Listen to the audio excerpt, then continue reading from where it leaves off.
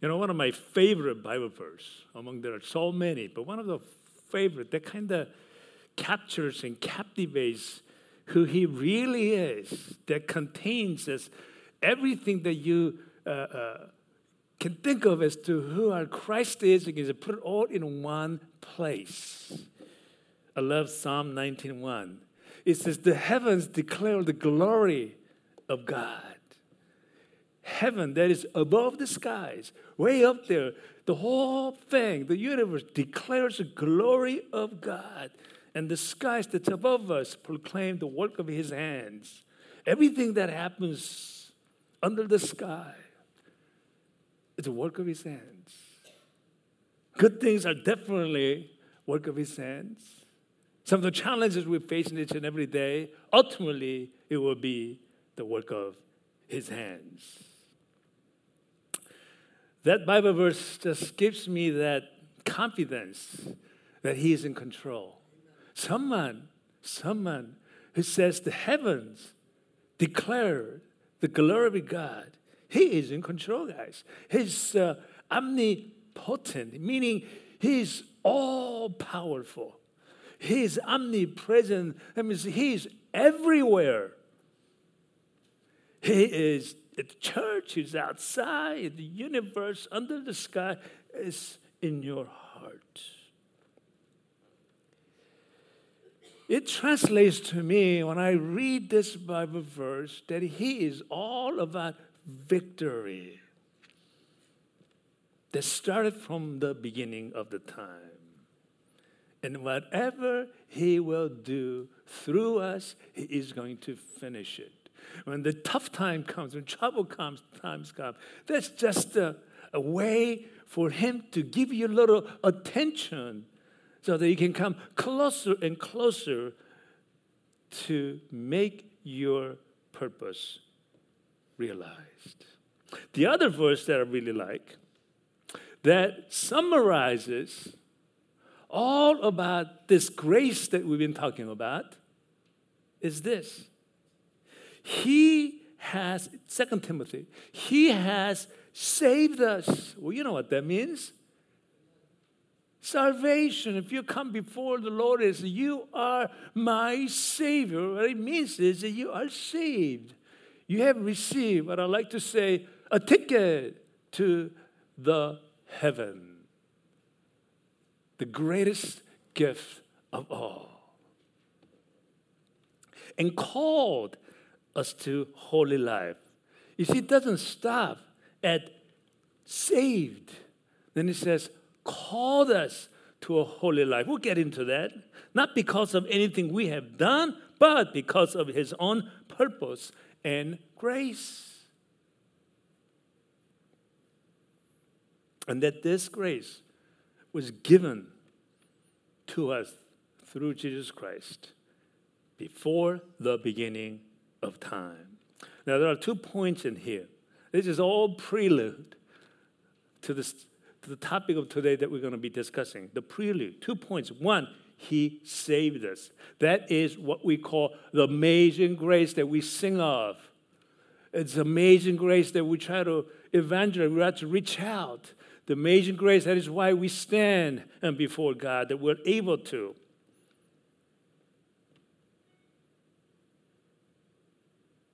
And the second point is this. There's next step. He called us to holy life. What is the holy life that he called us to? That's growing in grace. What else could it be?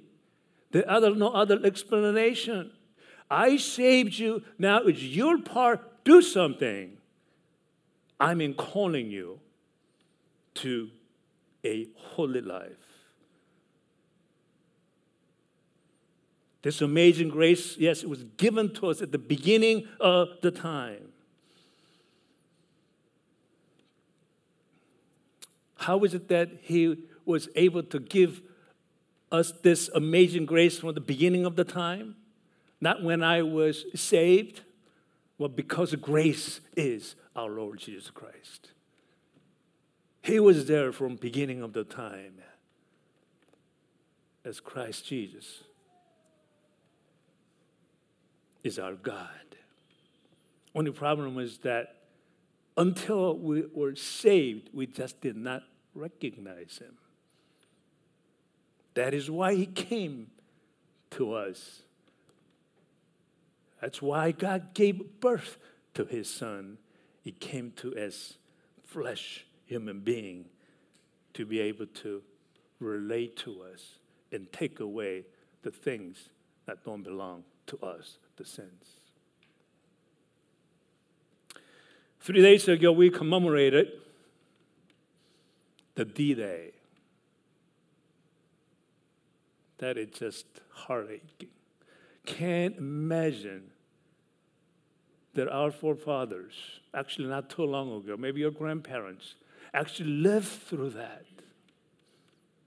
June 6th, looking back, it was a very, very costly victory. Over 200,000 casualties among allies.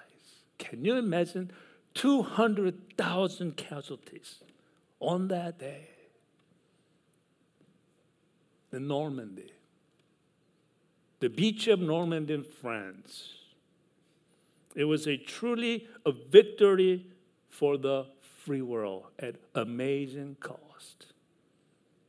What happened from that point? The freedom prevailed. The world has grown in freedom. It took a costly victory. Jesus, it was a costly victory. He lost his life. And many people who were associated with him also lost their lives. Since then, so many people were persecuted because of his name. But his battles were victory for us all. And his influence has been growing to this date. Our church, it's a continuing event of victories. Each time it's costly victory. Times we struggle with the finance, direction, and sometimes we struggle with leadership. We struggle with the lost friends and congregations. It's a continuing event of victory because whenever we lack direction, we look upon that amazing grace that was given us for a purpose. And so therefore we focus on him to proclaim again and again the work of his hands. The church grows, when we grow in grace. There's no other way around it. The church will grow when we grow in grace. My life, it was a costly victory. After $1 million in hospital and doctor fee, I lost my heart. No. I lost my physical heart. Faced series of battles of my own kinds. But those battles, at the end, proclaim the work of his hands. Yet I continue to climb, continue to grow, but at the same time, continue to fall. That's who we are. We accelerate, we'll put a little brake. Sometimes we go back. Then we move on again. But we continue to march on because of unlimited, infinite grace that we have received.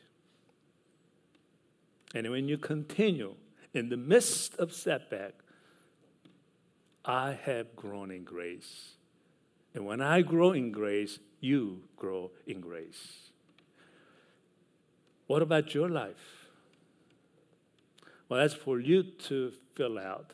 That's for you to answer as we continue this topic of growing in grace.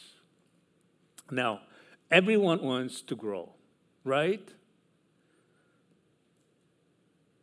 Not everybody wants to grow old, but we want to grow. We want to grow. Kids wants to grow taller. Some kids want to grow older too, but they want to grow taller. Some guys hope to grow more hairs. Some people want to grow more in their talents. At the end of the day, what matters to people around you, to God, is not the physical, earthly things, but it's a spiritual maturity. You may want to grow more hair. You may want to grow with more talent. You may want to grow with more education. But if we really, really think about it, people around you, that's not what they want to see you in you. Maybe your parents or something like that. But what people really want around you, want to see you grow spiritually and grow in maturity, grow in character. Because when you grow in maturity and in character, you gain everything. You can get knowledge. You can get friends. You can get everything. So we all want to grow. I still want to grow. I want to know more about Jesus' insight. What I know, it's just this much. There's just so much. There's so much about inside of Christ that's not just visible, that is in the Bible, that are invisible, that comes with wisdom. I want to grow in desiring Him more. I want to experience Him more. So how can we gain more insights and desires and experience Him more and more and more? What must we do? Here is the thing. The type of doing that God desires is not simply physical activities. The type of doing God desires is not simply physical activities. It's not about programs. It's not just about coming to church and organizing, cleaning, and attending physically to all the activities and events. The type of doing God desires us is to dwell in Him. When you dwell in Him, that is actually doing something. Did you know that? You cannot dwell in Him just going like this. You have to be engaged in dwelling with our Christ and what He represents. Dwelling in Him is doing. So before we go any further, let's review, for those people who came in here first time, our series on growing in grace, how it all started. 2 Peter 3:18 says, but grow in grace, in knowledge of our Lord and Savior, Jesus Christ. That's our mission. Our lives should be all around, hinged around growing in grace. It's not about I am saved, I am done, I do whatever I want to do. Okay, I know I have to go to church, maybe some Bible study here and there. Is that growing in grace? You answer that. I don't need to tell you that. Are you growing? Are you maturing in grace?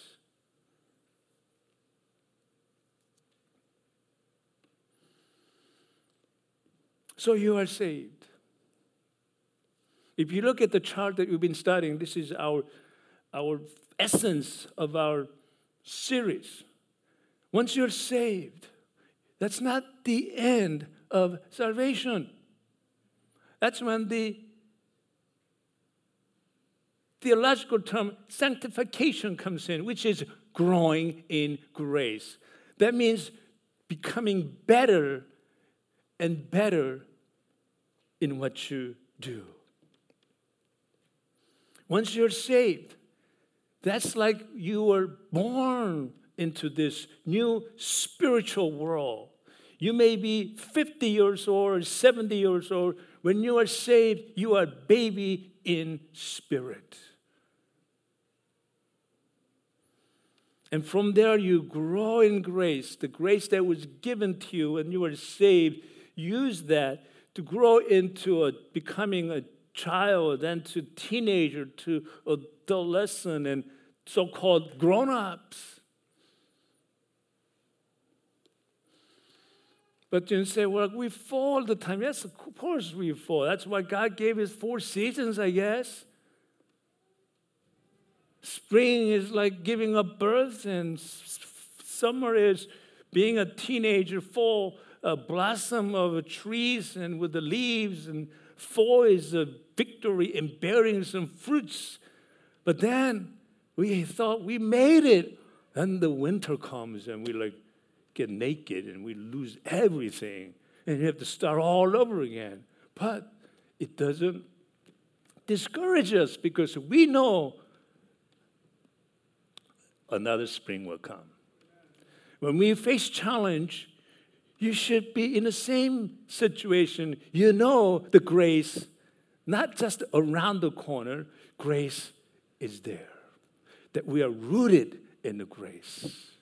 You'll come back. And true growth is going through the birth and losing everything. The birth, bearing fruits, and losing everything. Year after year after year, when you go through that, you grow in grace, and you can see from that picture, that's how a tree grows handsomely, gracefully. Their trunk gets to be bigger and bigger, stronger and stronger, can withstand any kind of wind.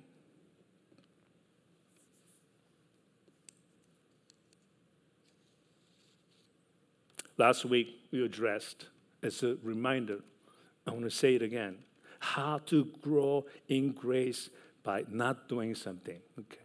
So there is way. Today we're going to talk about how we need to do something. But last week we talked about how we can grow in grace by not doing something. I mean, people loved it.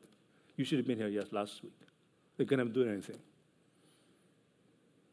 And we read Colossians 3:8. But now you must rid of yourself of all such things as these: anger, rage, malice, slanders, and filthy language from your lip. Do not lie to each other. Don't do this. Then you'll grow in grace. And I love this, a prayer by a little kid. I think it's a little kid. Maybe it's an adult. Dear God, so far today, God, I've done all right. I've been good. I haven't gossiped. I haven't lost my temper. Haven't been grumpy, greedy, nasty, selfish, or even indulgent. I am really, really glad about that. And then prayer continues. But in few minutes, God, I am going to get out of bed. And from that on, I'm going to need a lot of help. Amen. We are capable. We are fully capable of doing nothing and grow in grace. But just that when we wake up, we enter right into winter. We get naked. We lose everything. Today we're going to talk about how to do something. But to be fair, week before that, we said that we can grow in grace when we fall. 3 weeks ago, Pastor Ben gave a wonderful message on how to grow in grace by what? By stepping up. Pull yourself together, guys. Snap out of it. Believe in the saving power of grace and rise again and get up, climb back up by stepping up. Today, it's kind of similar. but we'll address how to grow in grace by doing something and what it means to do something. Here's the big idea, which I already mentioned in this long prelude. Here's the big idea about doing something. In God's perspective, you always have to know God's perspective, not your perspective. When you're confronting with somebody, it's all about that person's perspective, not your perspective. If you keep insisting your perspective, the argument will intensify. You've got to look at God's perspective. The big idea is, in God's perspective, is that we cannot do anything for God. He doesn't really care whether you come to church or not. Be careful how you relate that to your internet, to your friends. You've got to see in the context. Coming to church is just physical activities. You cannot do anything for God. Because God is almighty, omnipotent, omnipresent. He's almighty. He is so powerful that he needs something, he can get it done. He may not need you. He may not need us. The big idea is that we can't really do anything for God. We cannot think that if we do something for God, then perhaps we might grow in grace. No. The only thing that God expects us as a background is, number one, he wants us return home. That's what God wants. You think you can do something for him? He already gave you grace, saving grace. You don't have to do anything to receive that. You did. So all he wants to do is for us to come home, come back to him, go back to him. And the second thing that he commanded us is, along the way, when you're coming back home, along the way, make sure to love your neighbors as yourself. That's the only thing God wants from us. That's pretty easy, right? First part, we don't really have to do anything. Second part, you kind of have to extend yourself with God's love. In other words, do not think that you could do something for God. The only way to do something and grow in grace is to dwell in Christ. Dwell in Christ. Because dwelling in Christ is doing something big. So let's look at today's scripture. That's what we're going to study. Next 5 minutes. It's important, the scripture. It was so important that you need all this prelude to understand this. Colossians chapter 3, 16 through 17. Let's read this very slowly and carefully. Let the message of Christ dwell among you richly as you teach and admonish. That's to correct and that's to rebuke one another. How? With all wisdom through what? Psalms, hymns, and songs from the where? Spirit.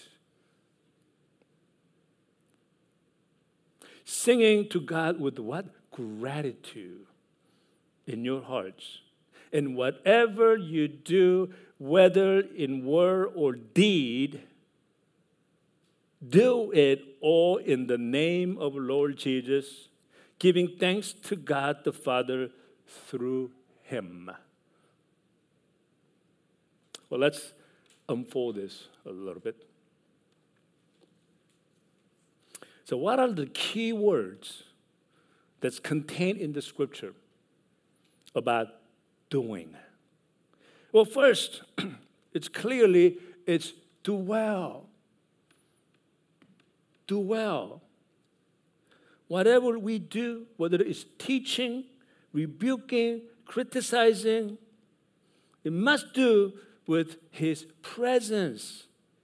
When you dwell in him, that's when you experience him, you desire him, And you begin to have the discernment to know what Jesus would do. You can't really know what Jesus would do if we don't really dwell in him.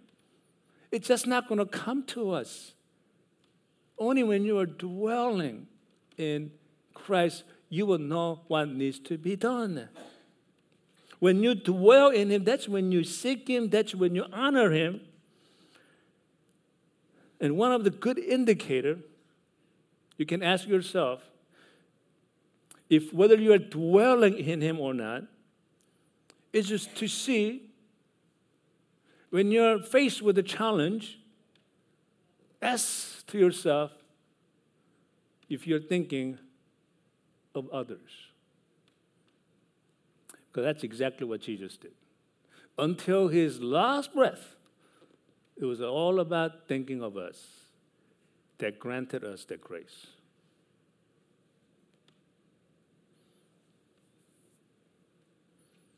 And that is why this is God's greatest command for believers. In the hospital, some years ago, I was shocked that I had to go through that type of surgery. That God would put me in that predicament of heart transplant surgery. I resented him. I didn't like him. Forget about dwelling in him. I was so fast moving out of his presence. How could he do this to me? There was no room in my heart to dwell in him when I was faced with something I really felt that I did not deserve. At that time, I was vulnerable, meaning that I could have easily ended up in depression, resentment, and denial. Thank God I didn't fall into any of those. Amen. It only took 2 weeks. I'm sure it was a long time for Janice, my wife, to see me in 2 weeks in that state, in that resentful mode, upset mode. Why? 2 weeks. I realized that he was calling me to do something. And I said to myself, I'm in the hospital. I got like 8 to 10 wires going through my neck to my heart. I cannot do anything. I can't even get up. I can't do anything. How can you tell me, God, to do something? There's no way I can do something at that time. You see, I was doing something with the physical activities. That's what we know. Especially young people. Let's do something. Oh, they think it's going playing balls and doing something. Right? Young people over there?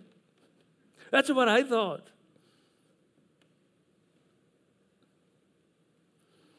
But the call was, do something, son.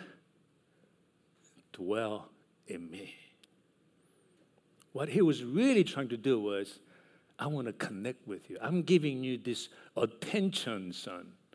Well, but you can give me attention, but it don't have to strike my physical heart. That I would lay in the hospital for 6 months for heart transplant.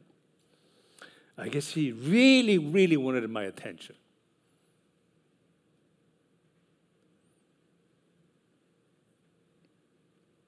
So after 2 weeks, I opened the hospital room. The curtain that hides me, my bed, to the rest of the hospital lobby and people, I totally opened. I told nurse, never close it. Keep it wide open. Because I wanted the spirit, the openness of spirit to come over me all the time. And that was doing. So I stepped up. Pastor Ben, I stepped up 2 weeks later to dwell in him. At that time, I knew something was happening in me. I was actually growing in grace. And then God, when I was slowly growing in grace, he engraved in my heart to live for others. Do everything in the spirit of loving others and to sacrifice. That's what the greatest commandment says so. to love your neighbor as yourself, which means to sacrifice. Second key word in this scripture is wisdom. This wisdom is not of ours. This is the wisdom of God. It's the wisdom of Jesus. The entire book of Proverbs is about what would Jesus do kind of wisdom. Entire Proverbs is what would Jesus do kind of Proverbs. It's not simply good saying or idioms. You cannot compare the book of Proverbs that is in our Bible with that of a secular wisdom Proverbs, so-called English Proverbs, Italian Proverbs, Chinese Proverbs, American Proverbs. In those Proverbs, Christ does not dwell in them. It's just people's experience. Young people, when you want to be mentored by somebody, just because that person is so good in what they do and you want to be like him, instead of just seeking that type of person to mentor you, be mentored by somebody who dwells in Christ. Even though there's a lot of imperfection in that person, because he or she will guide you the right way. And God will use that type of person immediately to taking you to the direction that you and God desire to go.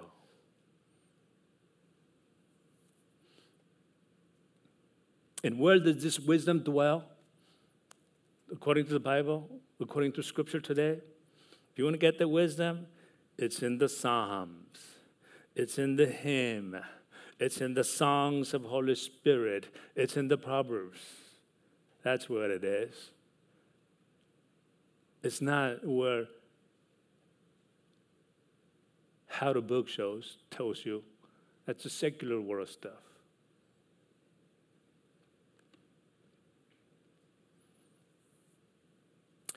Third key word in our scripture today is gratitude.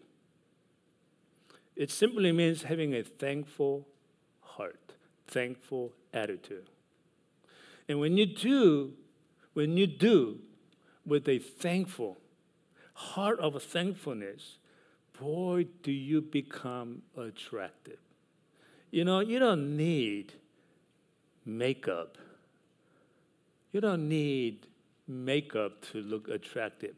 If you have a gratitude, the thankful gratitude, boy, do they shine much, much more than any type of makeup you can put on. I hear that makeups are very expensive. Extremely expensive. I figured you can buy some makeup, little tiny one like this for like $10, $20. I see they're laughing. I found out they're minimum $50 to $80. I was shocked.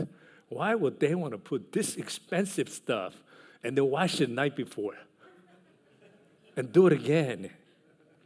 But if you have a thankful heart, boy, you will be attractive. I guarantee you that. I guarantee you that. People are attracted to thankful people.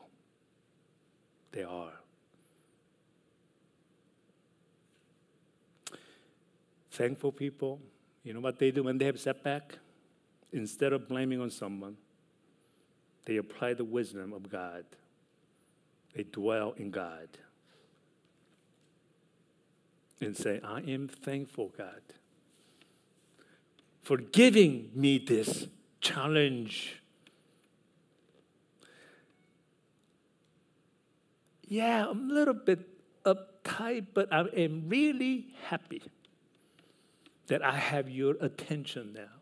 Or I'm so happy that you're giving me attention through this challenge because now I'm getting closer and closer to you. Janice, where's Janice, my wife? She's teaching somebody out there. But you know, she tells this story over and over and over again. You know what that story is? You never heard this before. I have heard many, many times. She tells me this story. When we come to the Bible study, we talk about disciplining a child. What does the Bible say in the Proverbs? What would Jesus do? He says, smack them, right? That's exactly what it says. Discipline with a rod. And she said, I don't know about that. I said, well, it's in the Bible, okay? If you do with a thankful heart, it's okay. It's not a hitting, it's spanking. There's huge difference between spanking and hitting. Spanking, you do it with a control, with your emotion controlled. Hitting, you never know. So you got to be careful on that one. So she said, well. So when she was younger, her father has a unique way of disciplining them. His father's style is he only disciplined the kids once a year. That would be nice, right? But he has this amazing memory of maybe he writes down, I have no idea. And he writes, and once a year he'll get all herself and the three brothers. And he would say, you, first son, you did this, you did this, you did this. Bad boy. Second son, you did this, you did this, you did this. Bad boy. The third son, you did this, you did this. Bad boy. I don't know what he did to Janice. And then the father will go, first son, because you're a first son, and then without finishing his sentence, he slaps the first son right on the face. And Janice said, she was so angry. How can you slap my brother? But in those days, how dare you protest your parents? So after that, she would sneak into his room and said, weren't you upset when our father slapped your face that hard? And she was so shocked. His brother's response, I love his attention. He loves me. He shows his love by slapping on my face. She said she learned something.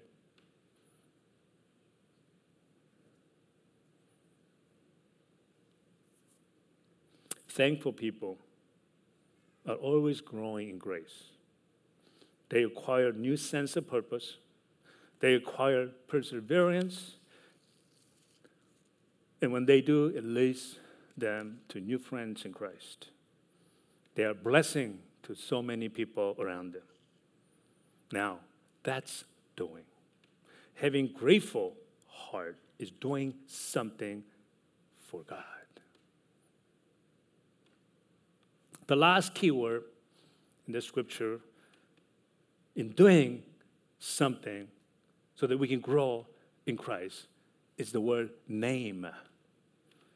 Precisely, the phrase is name of the Lord Jesus. What it means is do not do anything to make name for yourselves. Do not engage in activities to make name for yourself.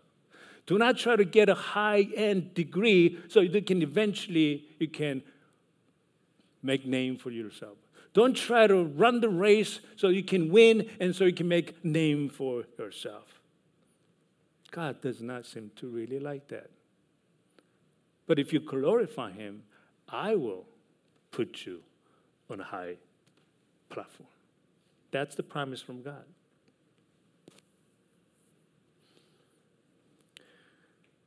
Do you know why every time we pray, we end prayer by saying, in the name of Jesus? Do you know why? Why? Well, Scripture says so. Say it. The Scripture says right there. Do it in the name of the Lord Jesus. What was that? Ask in his name. Ask in his name. We are required to do so. When I attend some of the business association, now the our country, political, whatever, so we don't even pray anymore. Say 10, 15, 20 years ago, you go to engineering association, architectural association, you get other different huge organizations. When you go there, young people may not know this. I know some of the older, mature people know this. When you go to those associations and in the galas or whatever, they actually pray. You know that? 10, 15 years ago, I was asked to pray quite a bit because I guess I went through all this heart transplant. They felt that I have something and maybe a little closer to God. And, hey, Tim, can you come and pray? So I've been praying. And as time went by, some of them will come and say, Tim, can you pray for our meal at our conference? Yeah, sure. Oh, by the way, can you do us a favor and by praying a sort of like secular prayer, like general prayer? I know exactly what the person is talking about. He's probably being approached by others, like, make sure it's like general prayer without Jesus' name in it, right? So what do? Do you say no, or do you say yes? Well, God gave us creativity, Artists know any way they can do to present it differently. So I say, yes, I will do it. But this is what I said to him. I will pray in a general prayer, but I will also personalize my prayer. Is that okay? Now, that person has no idea what I'm talking about. But because that person asked me, they said, okay, they can't trust me. It's okay. Okay, that's fine. He probably didn't know what I was talking about. But he said, fine, so I got his permission. So this is why I pray. This is how I personalize the ending of the prayer. I would finish my prayer at the end by saying this. We pray in the name of our God who created heavens and earth. That's inclusive of all religion, right? Pretty much so.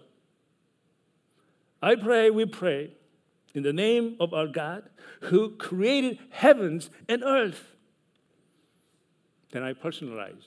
And for me, personally, I really emphasize personally, in the name of someone who changed my life, Jesus Christ. Amen. That's how I pray. And I hope you can do the same thing. You address their needs. If they don't want to hear the name of Jesus, pray that prayer. We pray this in the name of our God who created heavens and earth. And for me personally, the one who changed my life, Christ Jesus. Amen. Nobody argue with that. I personalized it. But it relates to everybody present. Actually, I was not that creative. This prayer was given by Pastor Rick Warren 10-some years ago when he prayed for the President Obama's inauguration. He was invited to pray. I was so anxious to see how he was going to pray because he represented it. Being that somewhat liberal side, he represented all these non-believers. I was so curious as to how Rick Warren's going to end his prayer. And it was a nationally televised inauguration. I was listening very carefully, and that's exactly how he prayed. We pray all this in the name of God who created heavens and earth. And for me personally, who changed my life with the conviction is emphasized. There's someone who changed my life, Jesus Christ. Amen. That's how we prayed. That's dwelling in him. Here's the point. We cannot do anything for God in our attempt to grow in grace. Then how do we grow in grace? We dwell in him through hymns, songs, psalms, proverbs.